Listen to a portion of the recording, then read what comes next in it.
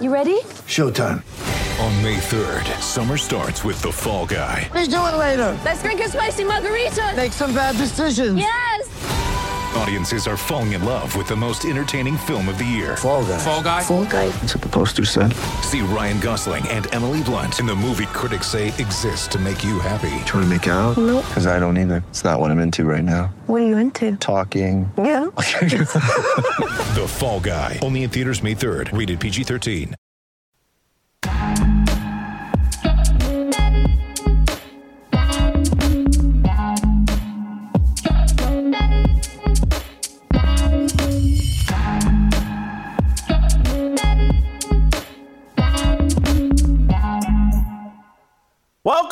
Welcome to Fearless with Jason Whitlock. I am Jason Whitlock, your host. Happy Hump Day, happy Wednesday, happy Tennessee Harmony. Just happy. I'm happy. Today's show is going to be happy. We have a special and, slightly different version of Tennessee Harmony today and just Fearless in general. I don't know if we're going to cover anything way too serious. A bunch of us, not together, but a bunch of us went to the movies over the last couple of days and wanted to talk about Top Gun Maverick, Tom Cruise's new movie that has set the world on fire. It's breaking box office records for Tom Cruise. I think it's his first $100 million opening weekend. And a lot of conservative people are very excited about the movie and feels like it has some masculinity. No one's apologizing in the movie for being a man. No one's apologizing in the movie for being a white man. It explores some themes that we're used to seeing in movies, and it feels like a throwback movie. And so people are all excited. People are talking about it. And so yesterday, as you heard on the show, Steve Kim referenced Top Gun Maverick. And even before that, I think Bobby on Sunday sent out a text, Pastor Bobby, sent out a text message to me, and I can't remember who all was on the text message, but just saying, oh, you got to see Top Gun Maverick. It's amazing. It's incredible. It sticks to some biblical principles and themes. I think there's something we can talk about. And so yesterday, I went to go see Top Gun Maverick. I was all excited. I asked TJ Moe to go see Top Gun Maverick. He did that as well yesterday. I asked Pastor Anthony to go see Top Gun Maverick so that we could talk about Top Gun Maverick today on the show. And that's what we're going to do. But we're not just going to talk about Top Gun Maverick. This is going to be like Fearless at the movies, Tennessee Harmony at the movies. Steve Kim will join us first, and then we'll bring Pastor Bobby and Pastor Anthony out here, and we'll bring in TJ Moe as well.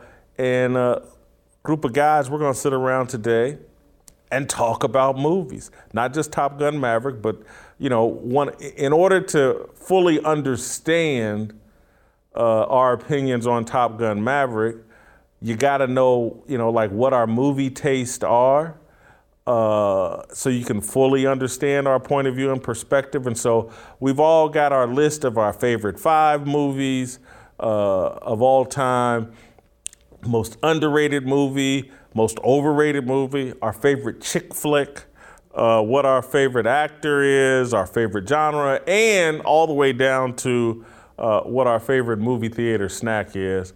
You can guess mine. Buttered popcorn.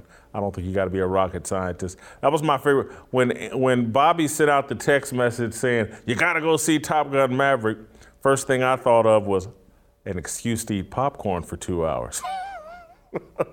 Buttered popcorn. But anyway, we're going to bring in Steve Kim first because Steve Kim and I are going to talk about the movie from a more secular perspective.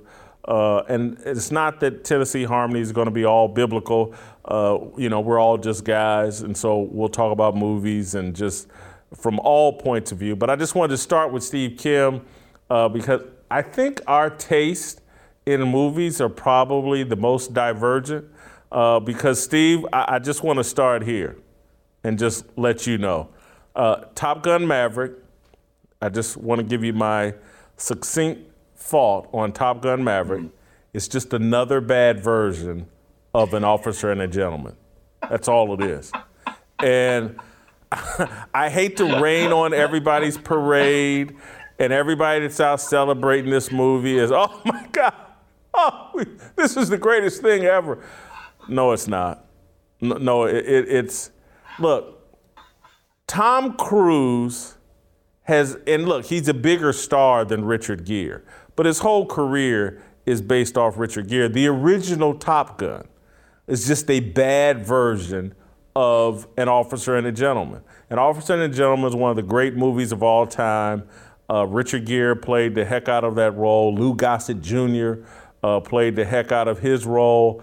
It was a love story with this whole military story going on the backdrop. I mean, it's incredible. It made Richard Gere one of the biggest stars in Hollywood. And so 4 years later, that came out, I believe, in 1982, and 4 years later in 86 or whatever, Hollywood wants to come up with Richard Gere 2.0, and they actually came up with a better version of him.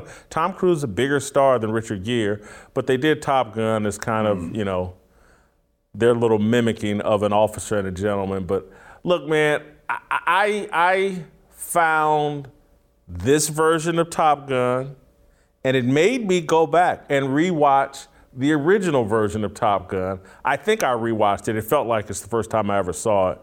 But Tom Cruise, and it's why, I'm not anti-Tom Cruise, but I'm just not a Tom Cruise movie guy. Mission Impossible, all that stuff he does, just isn't me. Tom Cruise spreads so much cheese over his masculinity that that's all I can see is how cheesy, and that's what that movie yesterday, Top Gun Maverick, it was just way too cheesy for my taste, Steve.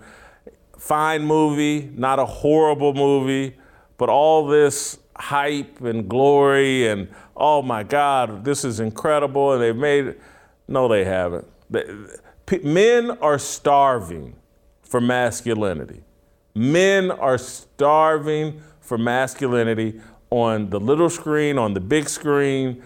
They're starving for a good guy. And so someone gave some starving men crumbs of bread, and we've mistaken it for a steak dinner. That was not a steak dinner. That was crumbs of bread for a starving man that wanted to see some masculinity on the big screen. Hats off to everybody that enjoyed it and loved it. My standards remain high and appropriate. I haven't lowered my standard because Hollywood feeds us filth and emasculation constantly. And so I'm not going to mistake this little tiny thimbleful of masculinity for a full cup. I still want a full cup of masculinity, and this didn't do it for me.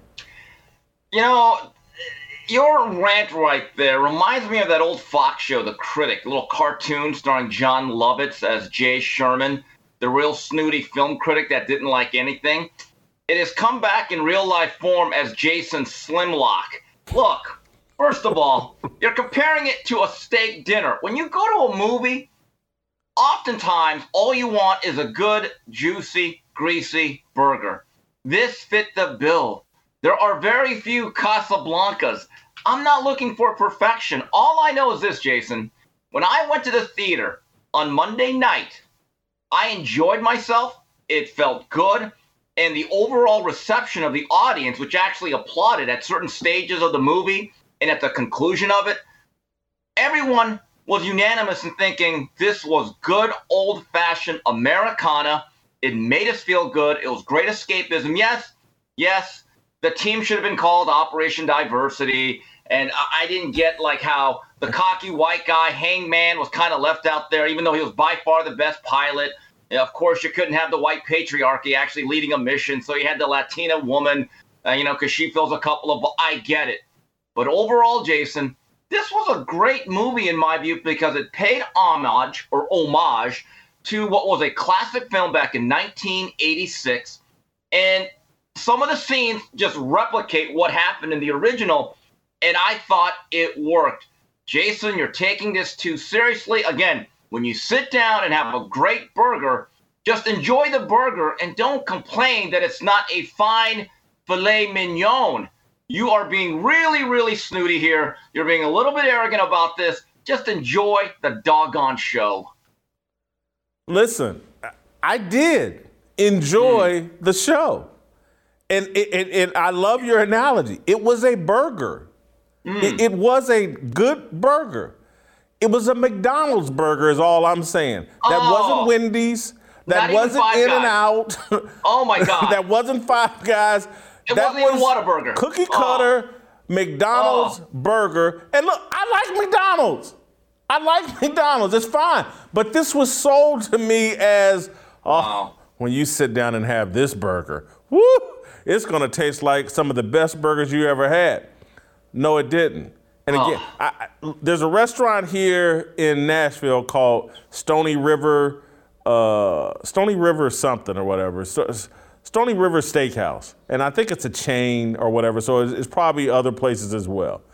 They have a great burger. And I've taken people to Stony River. And I'll tell you, look, before you take a bite of this, I want you to know you're about to have one of the best burger experiences you've ever had. And that's what people, when they take a bite, they go, oh my God, you're right. This isn't your typical fast food burger. This is something special and unique. That's what this Top Gun was supposed to be, a great burger. No, that's a burger you can pick up out of any fast food joint. I'm not knocking it. I've eaten fast food my entire life, but that's what it was. And you reminded me of one of my favorite points of what really stuck in my craw about this movie. And I'm sorry if this paints me in a bad light, but every time that female pilot opened her mouth, I wanted to throw up. Every single time. Jeez. I didn't believe it. I didn't believe her. I thought it was stupid that they're portraying her as one of the 12 greatest pilots in all of the military. It was stupid. It was total diverse. And I'm telling you, at the beginning of the movie, when I saw them introducing their cast of diversity, I was like, okay, so when push comes to shove, in whatever the little final team, there's going to be the woman, there's going to be the black guy, and the white guys are going to actually be the actual heroes. And that's what, even all the way down to Hangman, the third white guy, he was more heroic than the woman or the black guy who virtually did nothing. They gave the woman all these little lines like she was the biggest personality in the room and the funniest person in it. I'm just sorry. It was too cheesy. That was my whole problem with this whole thing. Too cheesy to be called a great burger. When you have a great burger, you don't have to smother it in cheese. You put a little cheese on there for seasoning and to diversify the taste. When you smother it in cheese, that means you got a bad burger. First of all, I know you're a connoisseur of McDonald's, but that movie was not a McMovie. And I never trust anyone that loves McDonald's and their favorite sandwich is a Filet-O-Fish. We've never discussed that, Jason. That could be a whole topic for another show. You're overthinking it because when you go to McDonald's, it's either the Quarter Pounder or the Big Mac. Again, but going to in terms of the diversity, you're right. And they had an Asian guy. And I'm thinking to myself, okay, have you ever seen us drive? There's no way we could do one of these jets. And then his name was Yale. Yeah, okay, that's not a stereotype. Can we go with, like, Samurai, Bonsai, maybe not Hiroshima. Karate Kid. Karate Kid, Sensei. We went with Yale. Why not just have his name be SAT? All right, and I knew he wasn't going to make the cut. I did like the fact that the brother from Insecure was on. I love this character, Lawrence. I'm really happy for it. And you know what? He didn't die in the movie either, so that they broke some of the protocol for movies on that. He did survive towards the end. But look, I think in some of the newer Star Wars features, they had this cute little girl that was supposed to be the new Luke Skywalker, and she played a lot like this lady or this young lady in Top Gun Maverick. You're right. There's nothing extraordinary about her, you would think, but you're right. She has a certain look to her. She checks certain boxes. But for some reason, they just cast her as the A1 ace, the flying ace. And but you could see that coming. And by the way, Hangman, was the archetype in this movie for the original Maverick. He was the cocky SOB that had special skills. He didn't play by the rule book. And then at the end, because in the original movie, and I guess the other country they were bombing was Libya, because that's who we were having problems with in the mid-'80s. They call him in as a guy off the bench, and he almost has like a nervous breakdown, but he comes in as the wingman for Iceman, and then, he saves the day. And then Iceman and Goose, or not Iceman and Maverick, become great friends. By the way, I thought the Val Kilmer, his small role, I thought it really worked. It looked very believable. He looked very distinguished. Then he dies at the end, so you pull at the heartstrings. The only thing, my biggest negative about this movie, it didn't have Berlin, Take Your Breath Away. They actually play Kenny Loggins' song, Highway to the Danger Zone, which, by the way, I still play during workouts. But I thought the other song that was really iconic, that I figured at some point when he's with that girl or that love interest, when they're in the back upper room doing their business, I thought for sure we're going to get a little Berlin, Take Your Breath Away. It never came. That's my biggest quibble with it. Because you know why, Jason? Because I enjoyed the hamburger. I enjoyed the Big Mac. That's it. Bottom line. Let me just say this. They hooked me into going and watching the original Top Gun. And it wasn't very good either. I just want to say that. Whoever the love interest in the original Top Gun, Kelly McGillis or something like that. Kelly McGinnis, yes. Yeah, horrible. She looked way too old for Tom Cruise to be wasting his time going after. She wasn't nearly hot enough for that role. And I'm just telling you, the original Top Gun, not that good. The sequel, worse than the first. The first was better. but look, I don't want to take a dump. I did enjoy it. It's just not worth the hype. And so, again, to understand you and me a little bit better, we came up with our top 5 military movies of all time, just staying in this genre of movies that Top Gun is in. I just wanted to kind of understand you, and I wanted the audience to understand me. And so I've already told you, An Officer and a Gentleman is the greatest military movie of all time. I have Glory as number 2, close number 2. Full Metal Jacket. Here's one that a lot of people I love. Zero Dark 30, loved it.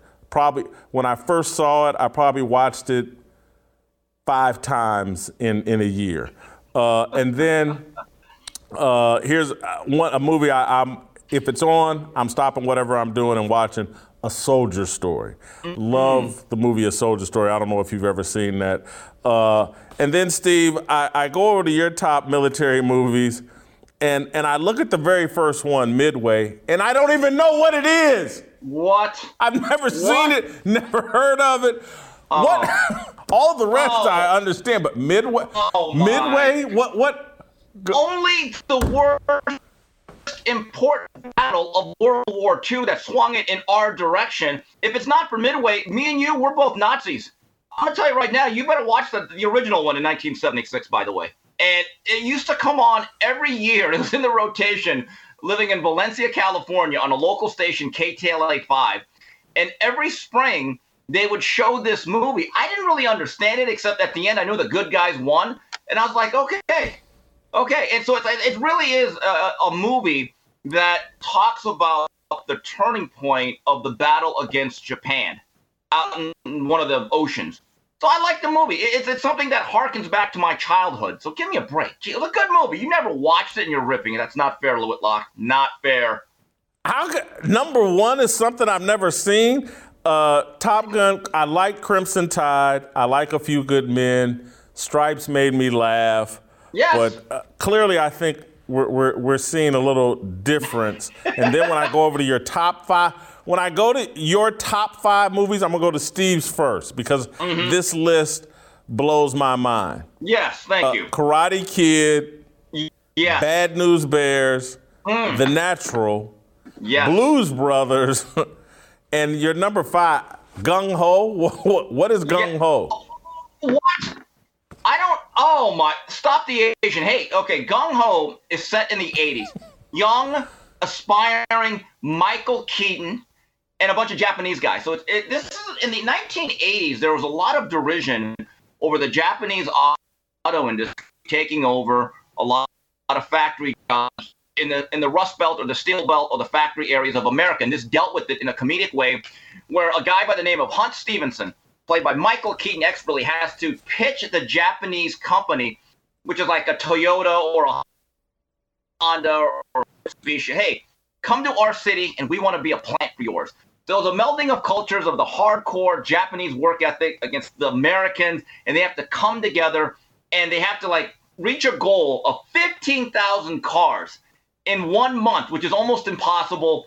But the two sides come together, and all is forgiven about World War II. And there are some funny lines. Michael Keaton's out there doing a presentation in this Japanese boardroom, all these old Japanese men, very stoic. So he's doing a slideshow, and he has a great World War II joke. He goes, "Hey, I love what you've done with this place. My uncle visited here in the 40s. Anyway, joke didn't go over well. So at the end of the film, they have to start rushing out cars out of the factory line.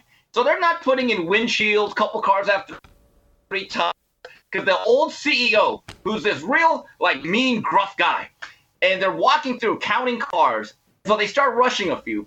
Then all of a sudden, one of the cars that Michael Keaton drives off falls apart, and he walks out and he goes, I don't know about you. I thought it handled great. So he comes over, the Japanese guy goes, I like you.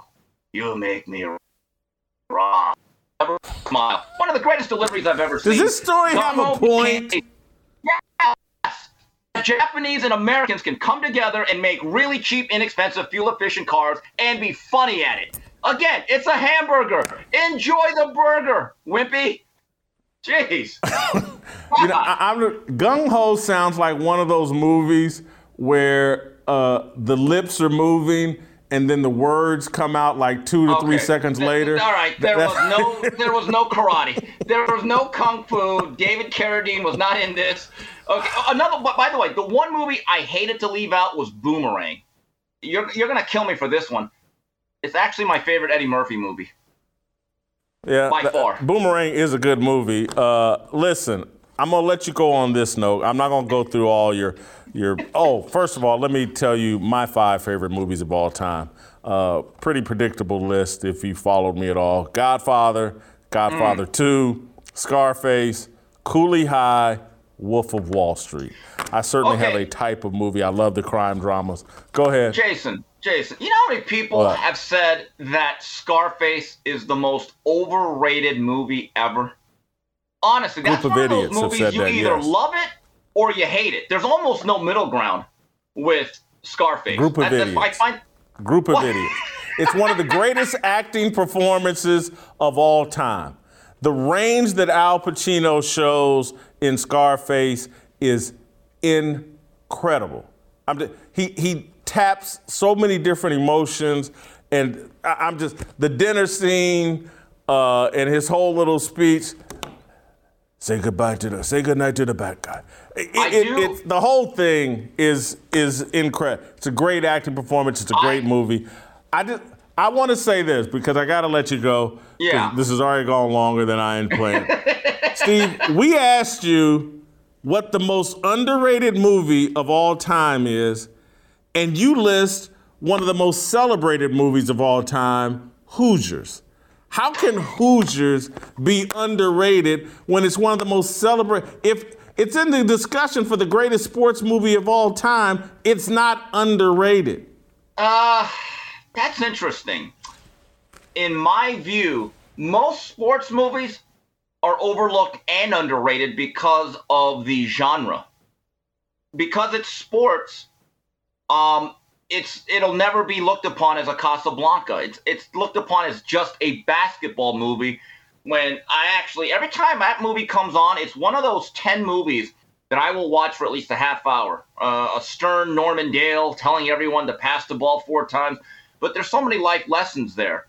And it's a great story, but when you attach sports to most productions, they're not given a lot of critical acclaim. How many of them have actually won an Academy Award, Jason? If you really look at the history of it, not that it's important, And I'm just saying, and by the way, Gene Hackman, I have a theory. There's never a bad movie with Gene Hackman. Even his bad movies are pretty good. He's probably my all-time favorite actor. But again, sports are generally overlooked and underrated when it comes to flicks. I got to take care of some business, but you and I are going to do an approval rating on Tom Cruise on the other side of me doing this business. Don't go anywhere. All right, with Father's Day coming up and all the summer events and holidays on the horizon, this is the perfect time to try a box of Good Ranchers. If you're looking to surprise your father, grandfather, father-in-law, husband, this is a no-brainer.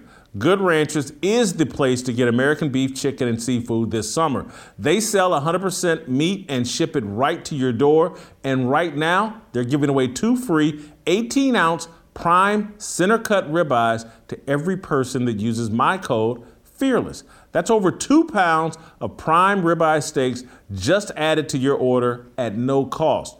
With Father's Day almost here and the summer stretching out before us, what's not to love? This is not the time to wait. Claim your ribeyes today before they run out. This is a limited stock item, first come, first serve, and you want to be first when it comes to Good Ranchers. They deliver the best of American farms and ranches to your door. Make sure you take time today, right now, and go to goodranchers.com/fearless or use my code FEARLESS at checkout to get your 2 free 18-ounce ribeyes. Start the summer off right with Good Ranchers, American meat delivered. Guys, Father's Day is coming up. You know you got to support your fearless soldier. He needs to be well fed. Feed him Good Ranchers. They support you, me, and what we believe in. Do your job, fearless soldiers. Support a fearless company, Good Ranchers. All right, let's go to our approval rating with Tom Cruise.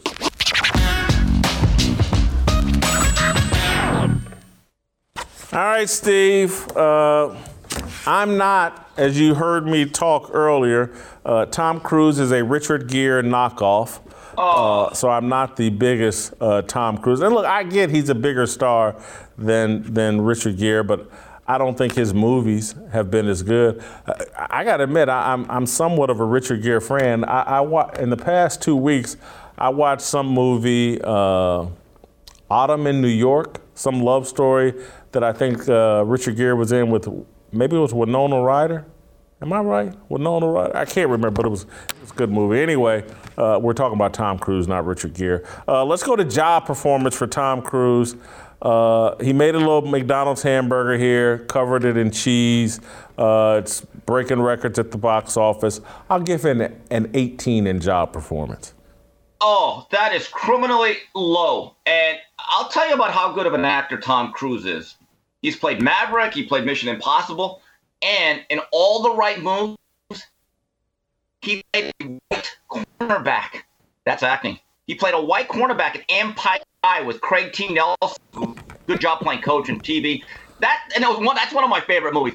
He's an A-lister. He's one of the true last movie stars. I'm going to give him a 25. There's no knocking his career. None. Character, I'm not high here on this. The guy's been married 3 times. He's a bit unstable, nut job. I'm going to go 12 in character. Yeah, I'm with you. The marriage to Katie Holmes, stomping on Oprah Winfrey's couch, that was very strange. I gave him a 10. Authenticity, he's into Scientology. I just don't know how authentic I believe that is.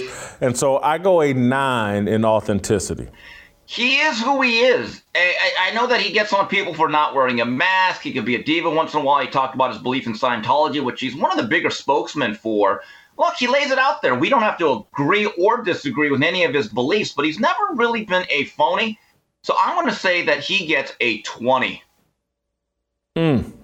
It factor, can't knock it. He's knocking it out at the ballpark, at the box office. I mean, he is a big star, probably, maybe, arguably the biggest star, particularly now that Will Smith's not in the competition.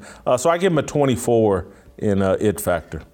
Jason, you know what that was interesting is before the actual movie came on, he gave a little message to the fans as Tom Cruise saying, hey, I hope you people enjoyed this movie. It was his way of saying we didn't wokeify it too much. I just want to make you feel good. Enjoy this hamburger. Fight our asses off at this, and you're going to like this. and it worked. It got you prepared for the movie, and he's a star. You could put him in anything, and it matters. For that, he gets a 25. He's the very definition of it factor. Yeah, and they put in, and this is part of the cheese I didn't mention, that whole little beach football scene with everybody shirtless, and I know it was a throwback to the volleyball shirtless scene in Top Gun 1 or whatever, but again, they just spent so much time. And I didn't even mention the fat black drill sergeant or whatever who couldn't take his shirt off and served no purpose. He was like Tom Cruise's hype man or Maverick's hype man. Anyway, so I got Tom Cruise. Go ahead. So if Maverick was MC Hammer, he was too big MC is what you're saying. Okay, I got it. There you go. I got Tom at 63 at Grease Fire. You've got him at a Smoke Show 80. Thank you, Steve. We're going to get to some Tennessee Harmony. You know what? I planned on, hey, thank you, Steve. Good job with the swag. I planned on keeping this whole thing tight and didn't. But that's because Steve had so much good stuff to say. Let me take care of some business before we get to Tennessee Harmony. This is not a normal commercial. This is not another endorsement. This is life or death. Hi, this is Jason Whitlock, and here at The Blaze, we're building a village of Blaze babies with a goal of rescuing 50,000 babies from abortion. Let me tell you a little bit about Preborn and how they have rescued over 188,000 babies' lives. When a woman, under pressure to abort her baby, meets that baby and hears the precious heartbeat, it's a game changer. Because 80% of the time, she will choose life. Preborn clinics are located in the highest abortion areas in the country, standing strong for mothers in crisis and introducing them to the beautiful life growing inside of them. Would you join me in rescuing preborn babies? It's one of the most important things you can do as a fearless soldier and as a man of God, helping to preserve these precious lives. Our ultrasound is just $28, or you can sponsor 5 ultrasounds for $140 and save 5 babies' lives. All gifts are tax deductible. To donate securely, call pound 250 and say the keyword baby. That's pound 250, keyword baby, or go to preborn.com/fearless. That's preborn.com/fearless. Let's do it. Let's save some babies' lives. The fight over abortion is not over. There may be good news on the way, but it is not over. We can do this. We can still save babies' lives. Preborn.com is a perfect way to do it. Please visit them today. You guys are looking for ways to push back and fight back against this satanic, evil culture we got going? Preborn, perfect way to do it. All right, Tennessee Harmony. Next.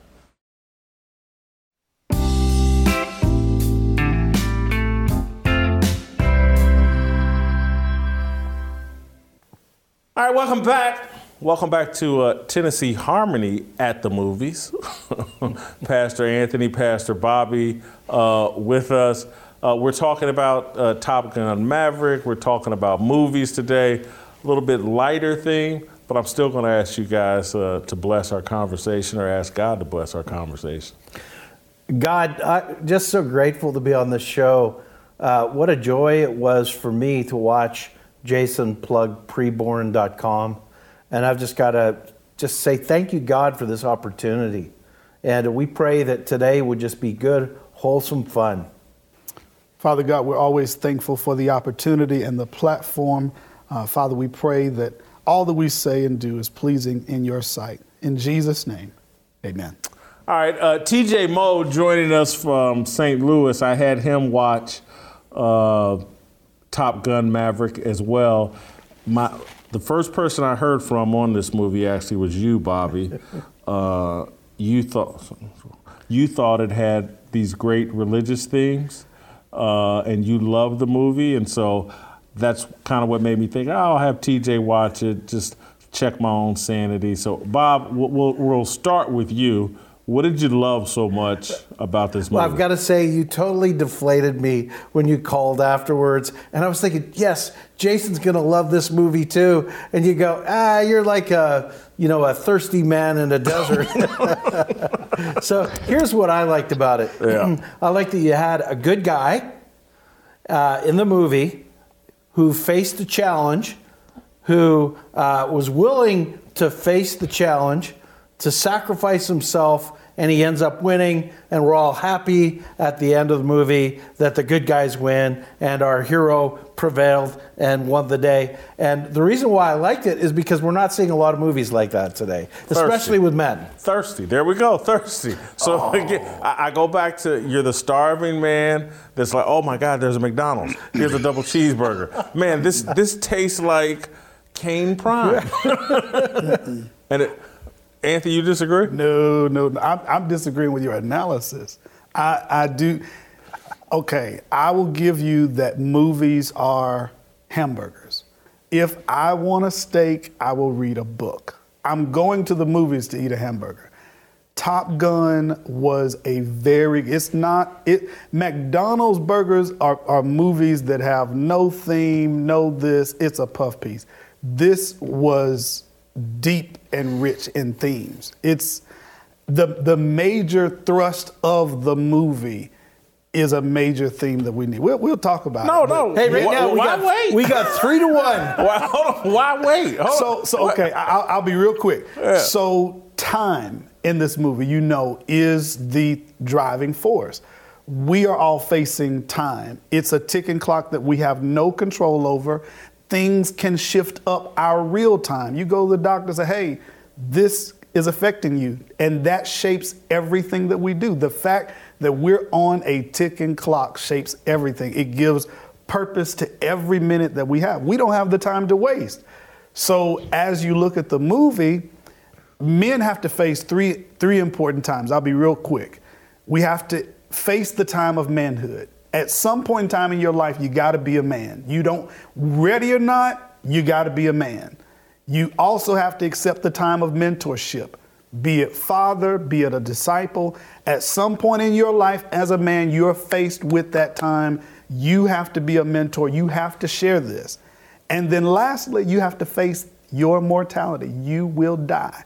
And you have sometimes no control over when you get a diagnosis, you're out of here. So because of all of that in our time, that's what this movie displayed. Maverick, he was facing his time, okay? Your time is up, technology's on the way, we're gonna be replacing you. He was facing time of mentorship. Whether you want to mentor or not, you gotta do this or you're out. He's facing mortality, looking at his own wingman and looking at the lives of these others. If I don't prepare you, you die. If I don't prepare you quick enough, you die. He should be a preacher. That was a pretty good outline. I mean, I'm watching the movie and I'm seeing all these things, and I went in with no expectations. I know Bobby gets excited about hero movies, so I'm like, okay, let me, tone that down. But I go in and I'm seeing all these themes, and I've got some quotes, but that was the major thrust. And, even when you look at the time that they had to meet, the time of their training, the time of everything, this movie was about the Kairos, the opportune time. It was a major movie, man. This was a really, really good, better than Stony River good burger.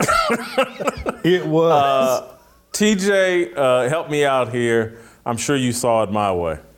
I did not see it your way. By the way, don't be hating on Stony River's cheeseburgers. Those are some of the best cheeseburgers, I think, anywhere in the world. Listen, my dad's favorite movie is the original Top Gun. So I've seen it 500 times. I mean, if it's on television, it's on at our house. And so you have to have an appreciation of the first movie to adore the second movie, which I did. Secondarily, I went and saw it with my dad, right? So my experience then of what was his favorite movie, getting to see it sort of reincarnated was pretty cool. It had everything that I thought. So the movies made post 2010, garbage. Every single one of them, can't name a good one. So this is minimally the best movie I've seen in 10 years. Not that I've seen too many. But it's a movie I think you can take and you could have put it in the 80s and everybody still would have loved it. Because there weren't a bunch of crazy sex scenes. All the girls were wearing clothes. The only thing that you may have said in the 80s is, hey, why is there a girl pilot? That may have been the only critique that somebody would have had if you watch this in the 1980s. Otherwise, it was fully wholesome. There wasn't some butch lesbian that was in charge of everyone. Then there was no love scene between two gay guys that you walked into and everybody had to applaud. None of that. It was just a nice, wholesome love story. Guys going after a girl. There's a daughter involved. She says, "Don't hurt my mom. Don't you dare do that again." It was just all real stuff. Like I said, it was a very 1980s film, which is what I'm dying for. Where I was born, everybody says they're in the wrong generation. I'm about 30 years too late. I would have loved to live in the 80s because the corrupt garbage we get in the movies today is absolutely a disgrace. I want to understand this. Did you see Top Gun Maverick or the original Top Gun with your dad?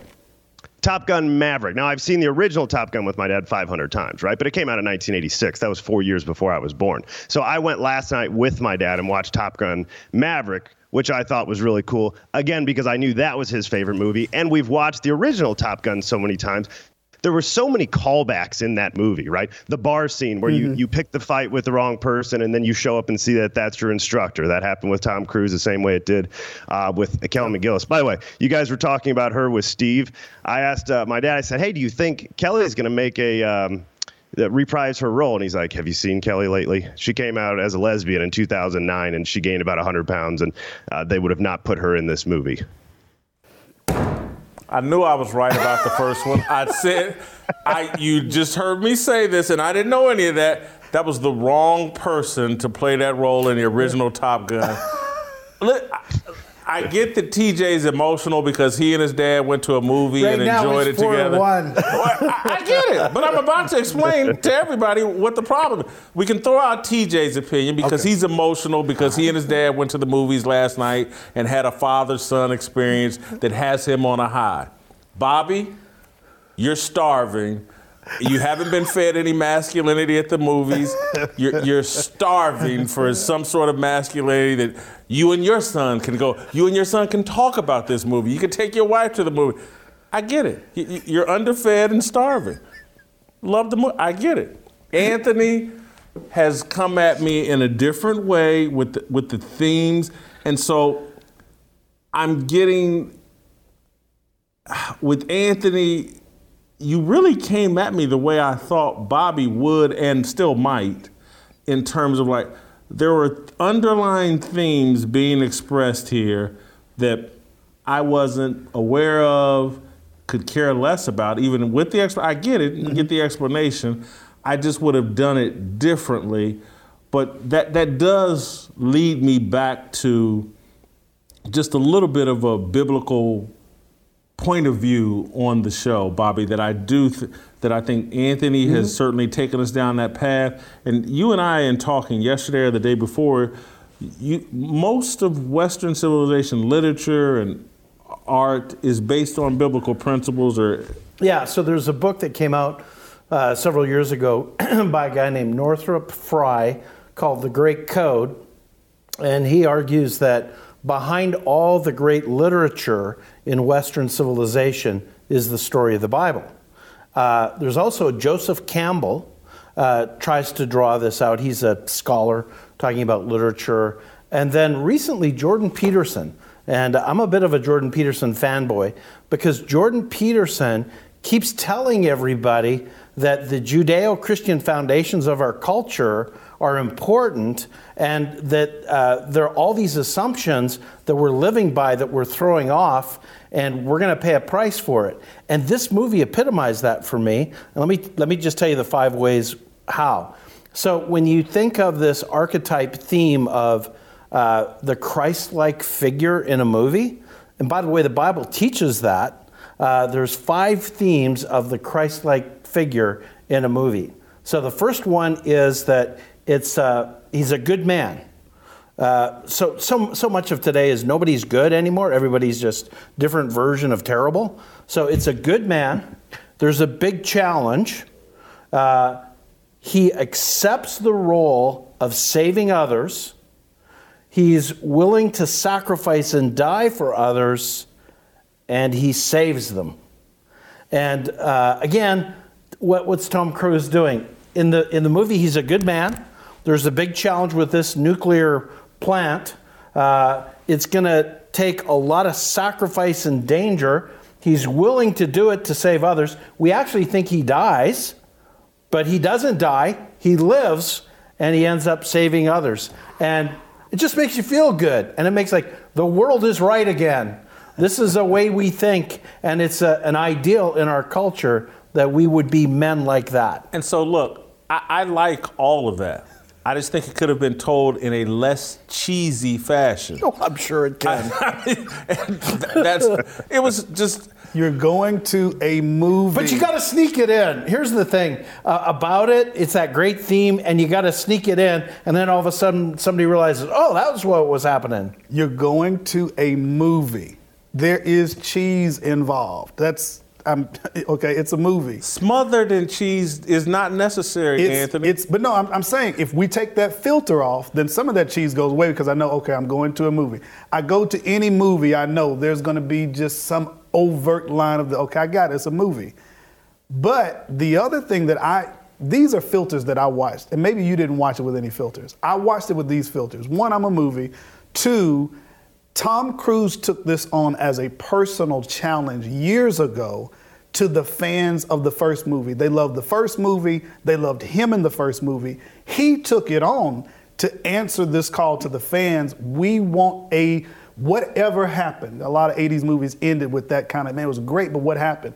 But every time he wanted to do it, either all the actors weren't on board or either it wasn't the right time. It wasn't going to be done right. So he took it on to tell that story. So yes, all the callbacks in there are to say to the fans, we know you loved it. Here's something for you guys.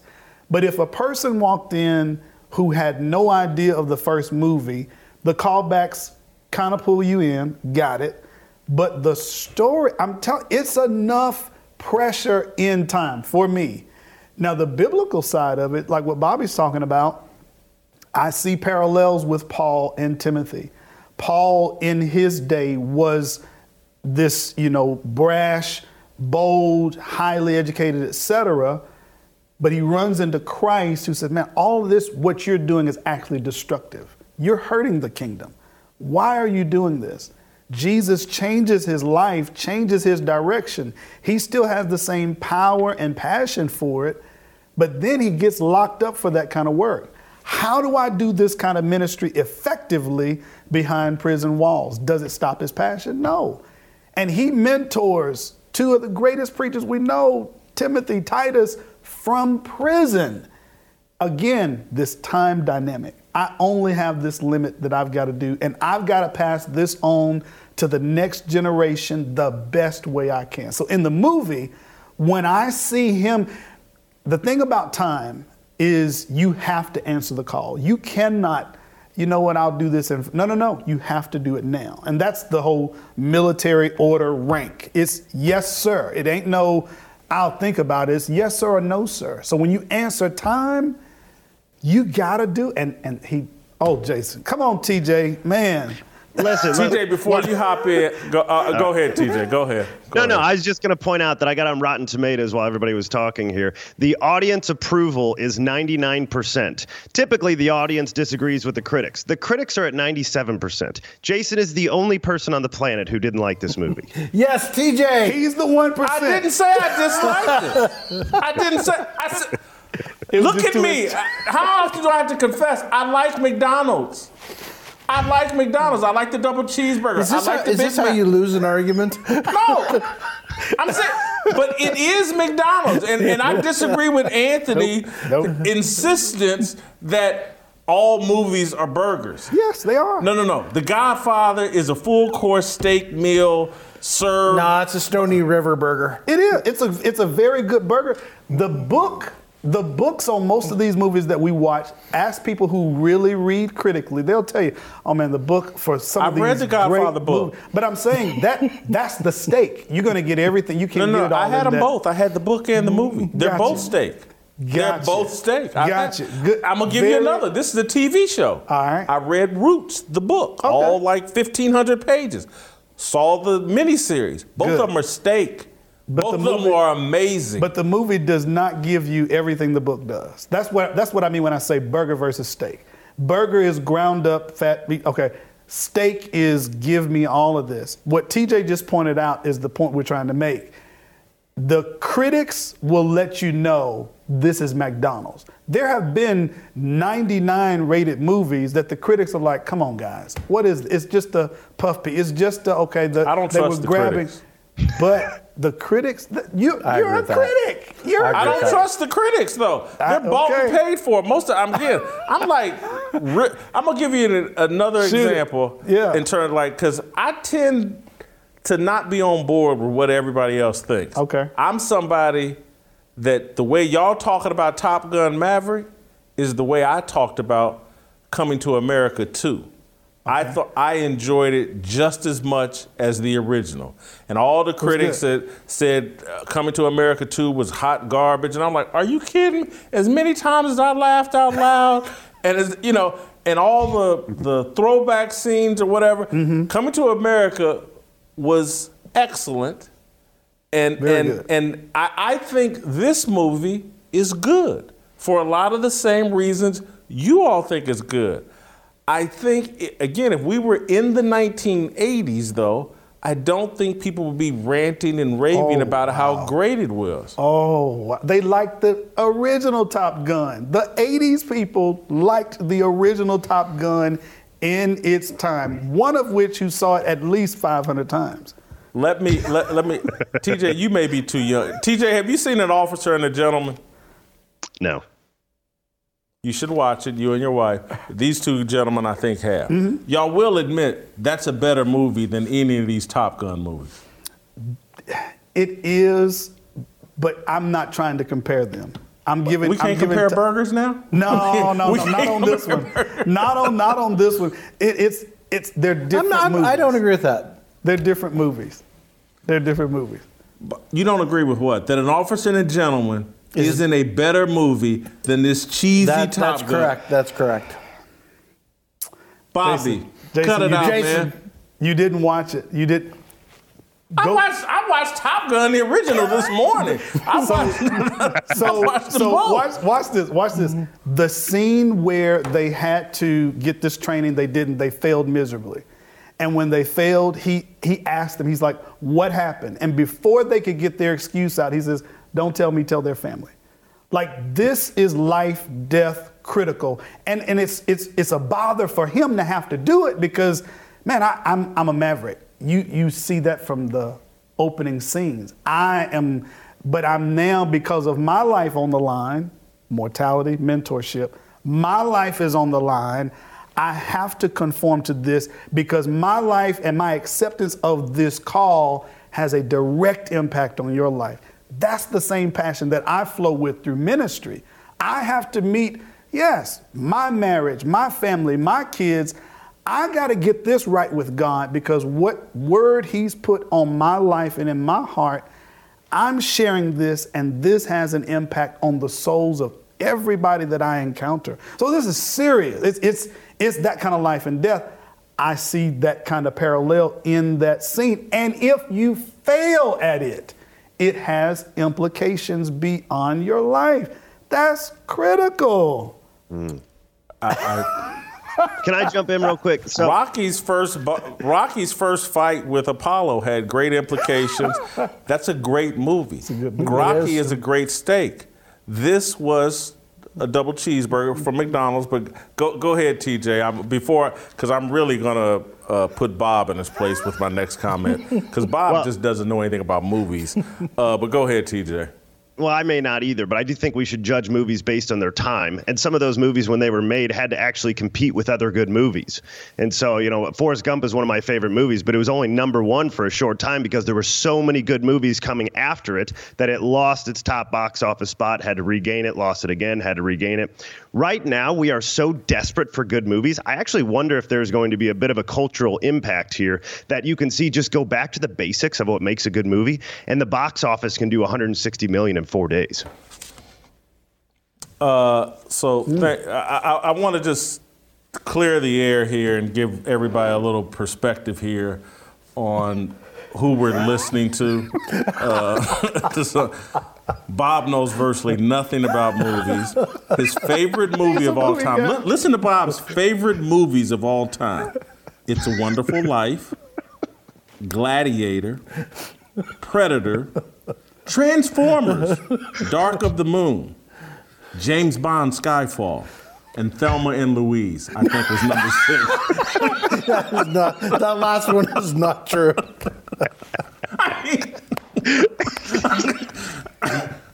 You asked me this morning, and that was my quick list. Oh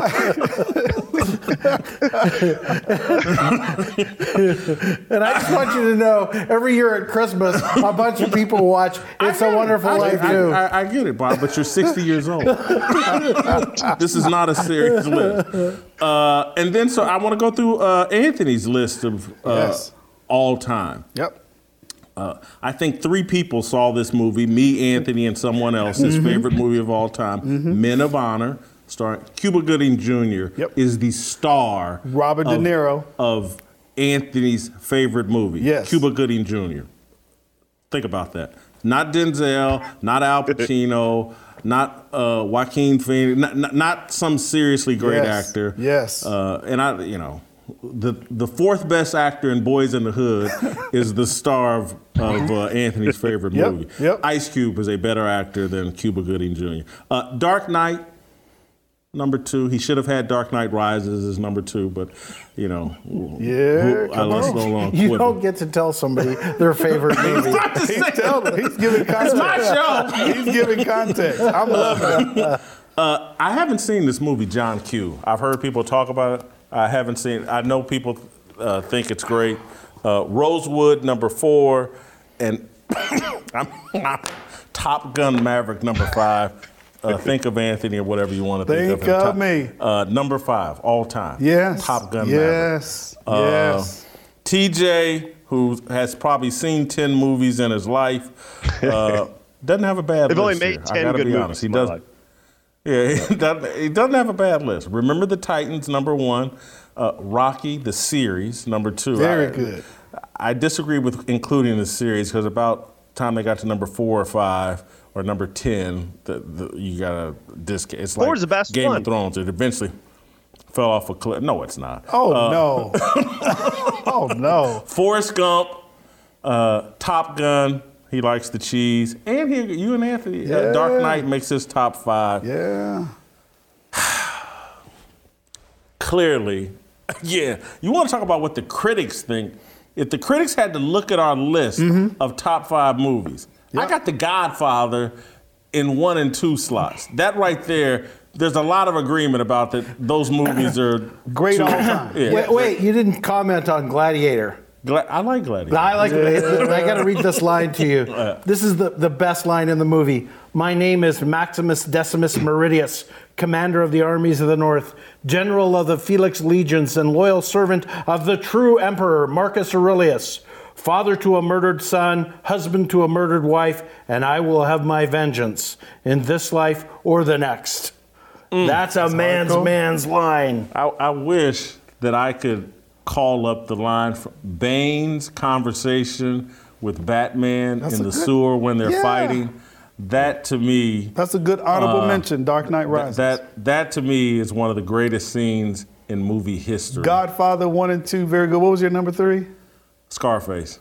Can I point something out here, fellas? 5 seconds ago, Jason was telling us that he goes the other way with movies and that he doesn't normally like what everybody else likes. And then now he's using that everybody likes his movies to tell us why they're good. His top 3 movies are critically acclaimed. Is that right, TJ? Yeah. Scarface is... this past weekend we went away and my grandson was with us and he's 5 years old. And we were arguing over the rules for Uno. And he stood up and said, "I'm right and everybody else is wrong." Sound like somebody. Just like Jason. I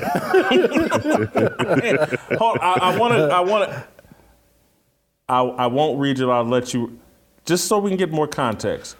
The most underrated movie, something not critically acclaimed for each of you. We'll start Bobby, Anthony, then TJ. I pointed to Superman. You like the Marvel stuff, huh? Mm-hmm. I haven't seen this most recent Superman really had those 5 themes I talked to you about. It was like whoever wrote it was like trying to tell everybody the gospel story of the Bible. through Superman. DC is Superman. Marvel is Iron Man. My bad. Rules of Engagement. I love the. I've seen it, but refresh my memory. That was Samuel L. Jackson, Tommy Lee Jones, military, falsely accused. Yeah. I love the whole military thing. Men understand battle, conflict, war. We just get it. That was the football scene, by the way, in Top Gun Maverick. We communicate through activity. We confess. We apologize. Just by doing it together, whatever it is, we communicate. TJ? I think Pearl Harbor is one of my favorite. It came out, I think, in 2004. And so the most underrated here. That's Ben Affleck in his early days. Josh Hartnett did a really good job, and I like the history behind it. Any movie that can bring history alive and show you what sort of damage was done. 350 Japanese planes, taking 2,400 people by surprise, killing them, taking out 19 ships, sinking 4 of them, and bringing that to life. And they've got their love story and all that's good. But even when you put Hollywood into it, I like documentaries, but even when you put Hollywood into it, to bring that alive to me, I was, again, 14 years old, pretty underrated. Every time it's on TV, I keep it on. Because I'm going to check out you guys. I'm going to check out you guys' underrated movies because I'm always looking for great movies that no one talks about. Arlington Road. I don't know if any of you guys have ever seen Arlington Road. Tremendous. Tremendous. It's my favorite, back when I used to date, it's my little favorite dating secret movie. I've never shown it to anyone that didn't like, oh my God, that was awesome. Arlington Road. Arlington Road. I'll remember that with my wife. Yeah, trust me, it's you'll love it, and the twists and turns. Anyway. I'm not gonna blow it for you, but anyway, watch. All right, most overrated, hyped movie. Bob? Academy Award this year, Coda. Oh, Coda. I haven't seen that. It's about this fantastic singer who grows up in a home where her parents are mute. All right. No, I don't. Pretty much any Academy Award-winning Best Picture. Yeah, I know. But movies that pretty much have come out since 2015, I tend to avoid. So I haven't seen a lot of the newer movies. Anthony? Harry Potter stuff. I tried to give it. I mean, I even watched Lord of the Rings, same genre, but Harry Potter, I just couldn't get into any of it. So it's recently got some more movies that have come out that everybody loves, and people are going to hate me for it, but I just... TJ? Rudy is the most overrated film of all time. Let me tell you, let me give you the cliff notes of Rudy, okay? It was a kid with no talent who walked on at Notre Dame, tried hard for a while, and then quit the team. And then his teammates had pity on him, and so he got on the field for 1 or 2 plays, and they carried him off. That's the true story of Rudy. We're telling every kid, hey, all you got to do, have no talent, walk on somewhere, and then get really upset, and people feel bad enough for you to put you on the field. It's a terrible movie. They are coming after you, TJ. Oh, my goodness. I've never understood it. Well, forever. really... And listen, I want to love football movies, but I'm watching a try-hard nobody quit the team. How do you get into that? And mine is another Academy Award winner, 12 Years a Slave. It's one of the worst movies ever made. Oh, my goodness.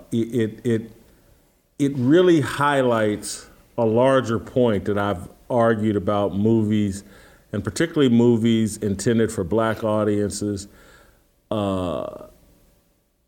There's no love or humanity. A lot of that is stripped from black movies.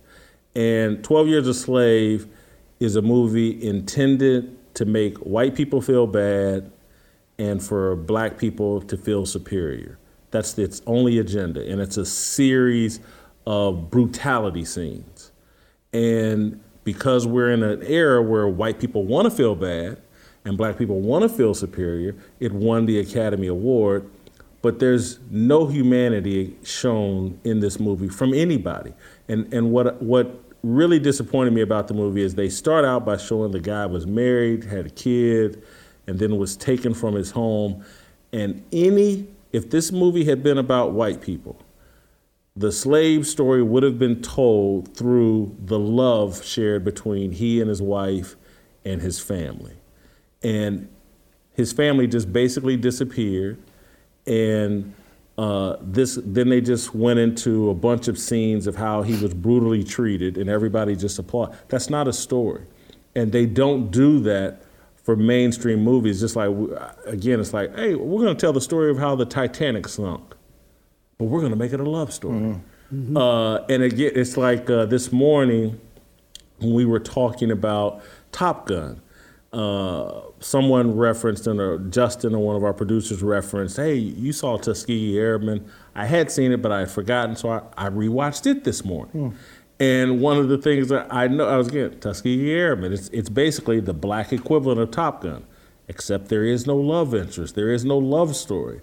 And it's just that is a consistent, when you start talking about biblical themes and biblical principles being the foundation of storytelling, there's nothing more biblical than love and family, connection between man, woman, child. And those themes are laced throughout mainstream movies. They're far less prevalent in movies intended for black people.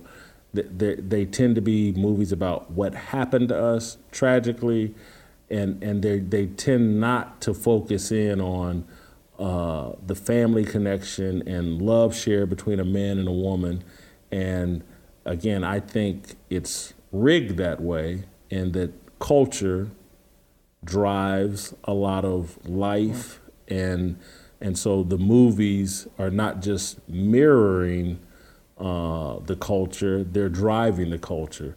And I think if you look at a lot of the movies directed at black audiences, love, humanity, marriage, and again, there are exceptions, but just overall, because it's almost in any story that if they want to tell a story about Top Gun flight school, we're going to throw a love story. They want a boat sunk in the middle of the ocean, we're going to tell it through a love story. Our stories just don't get that. 12 Years a Slave, and Anthony and I talked about this beforehand, I want you to rewatch 12 Years a Slave and just, other than this series of here's what happened to him, what did the movie do? And then compare, because one of the things that irritated me, and I've been a long-time Bill Maher fan, but I heard him once say on his show, he brought a guest on from 12 Years a Slave and was like, oh, this is so much better than Roots. And I was like, in what world? Roots is one of the greatest, because this is back when, they were trying to tell a fuller story of African Americans and our journey. And again, I know Roots is told over 8 to 10 hours and 2-hour movie or whatever, but there was plenty of love from Kunta Kinte to his family he had to abandon back in Africa, or he was taken from back in Africa, to the woman he married, and then just his love and his pride and how it inspired the rest of his. Anyway, I'm going on and on and on, but I didn't like 12 Years a Slave, and I didn't. That's my most. I appreciate you bringing that out. I hadn't thought of that.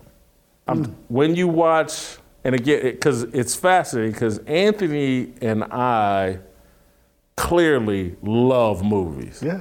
And I think our lenses are tuned differently, but we're always looking for a deeper meaning for movie. And Bob, I think so are you. I think TJ just wants to watch a movie and not get angry, and I don't blame him for that. But what else did I have? Okay, our favorite. This was just for fun. Favorite chick flick. We already know Bob's Thelma and Louise. I'm sorry. Go ahead. Actually, I'm changing mine. I was going to be Downton Abbey, but it's actually About Time with Rachel McAdams. If you want to take a date, in your case, or your wife, About Time. Fun movie. Great chick flick. About Time, all right. Titanic. James Cameron did a good job telling the story, telling the love story. It was a good movie. It was a good movie. I I'm not a rewatcher of it, but I can't say it was a good movie. TJ, what I'm sure TJ's is probably something like Brian's song or something. A Walk to Remember. You told us to go find something that our wives like that we roll with. I actually like this movie way more than my wife does. Have you ever heard of it? That's Morgan Freeman, right? No. That's Nelson Mandela? Mm-hmm. What was it? A Walk to Remember? A Walk to Remember No, is with, Mandy Moore and Shane West. Keanu Reeves. I have to look that one up. Yeah. Mandy Moore and Shane West. This was a girl. This is before Mandy Moore.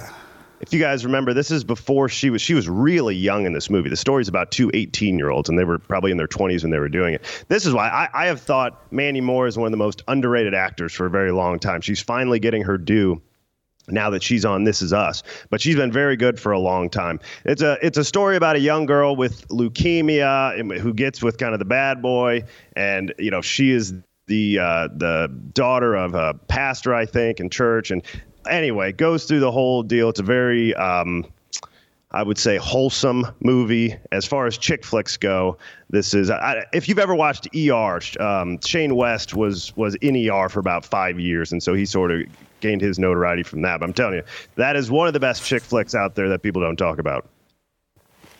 All right, and I screwed up because the Nelson Mandela movie is Long Walk to Freedom. Walk. Yeah, Long Walk to Freedom. But and mine is Clueless. Has anyone seen Clueless? I've seen it. I'd have to rewatch it. It's hilarious. Yeah. Stacey Dash is, and I can't remember the star of the show is actually is it Reese Witherspoon? A white girl. No, but it is hilarious. Every time I see it, I laugh continuously. Who's your favorite actor? Mine's Al Pacino, as you can tell by my list. Mm-hmm. It always changes, but I'm going to say Russell Crowe. Russell Crowe. All right, I can see that. Denzel. Oh, you and TJ. I tell you and TJ got similar movie taste, I think. TJ is also Denzel Washington. Mm-hmm. And then we'll end on this on a lighter note, and we'll let you guys go. Favorite movie snack? Popcorn, unbuttered popcorn. Unbuttered pop. You don't like butter, or you're cutting the calories? Both. You don't like butter? Right, on popcorn. You don't like butter on popcorn? This is correct. That's like saying you don't like bacon on a BLT. Wow. Wow, that's interesting. I'm nachos. Nachos, that's not a bad choice. Mm-hmm. A little too messy for me, too much going on. TJ? Bob, I usually get a little bit of popcorn with my butter, not a little bit of butter on my popcorn. If you've ever been to the movies, that's how that's supposed to work. I usually stick with Milk Duds, because if you've ever had Milk Duds, you realize it takes you the entire movie to actually chew through all of them, so you don't have to spend too much money to keep a snack through the whole movie. Yeah, I'm definitely a buttered popcorn guy. That literally, like, you gave me an excuse to go to the movies, and it was really an excuse to eat buttered popcorn, because I don't think I've been to a movie theater since COVID. Wow. Because I live next door in LA. I live 2 blocks from an IMAX theater and would go all the time. And then COVID happened, and that was, so you guys gave me an excuse. Have you guys been going to theaters? Not frequently. Yeah. Not very often, no. Yeah. I got to eat some popcorn. All right, there's our new Harmony song. You know what? I got to get Allie in here for that. All right. That was a fun, lighter version of Tennessee Harmony and today's show. Top Gun Maverick. Catch it on Amazon Prime. It's not the plane, it's the pilot. That was a good line. All right, we'll see you tomorrow. See through the lies they tell us, 'cause together we're so much stronger. God, let your light shine down.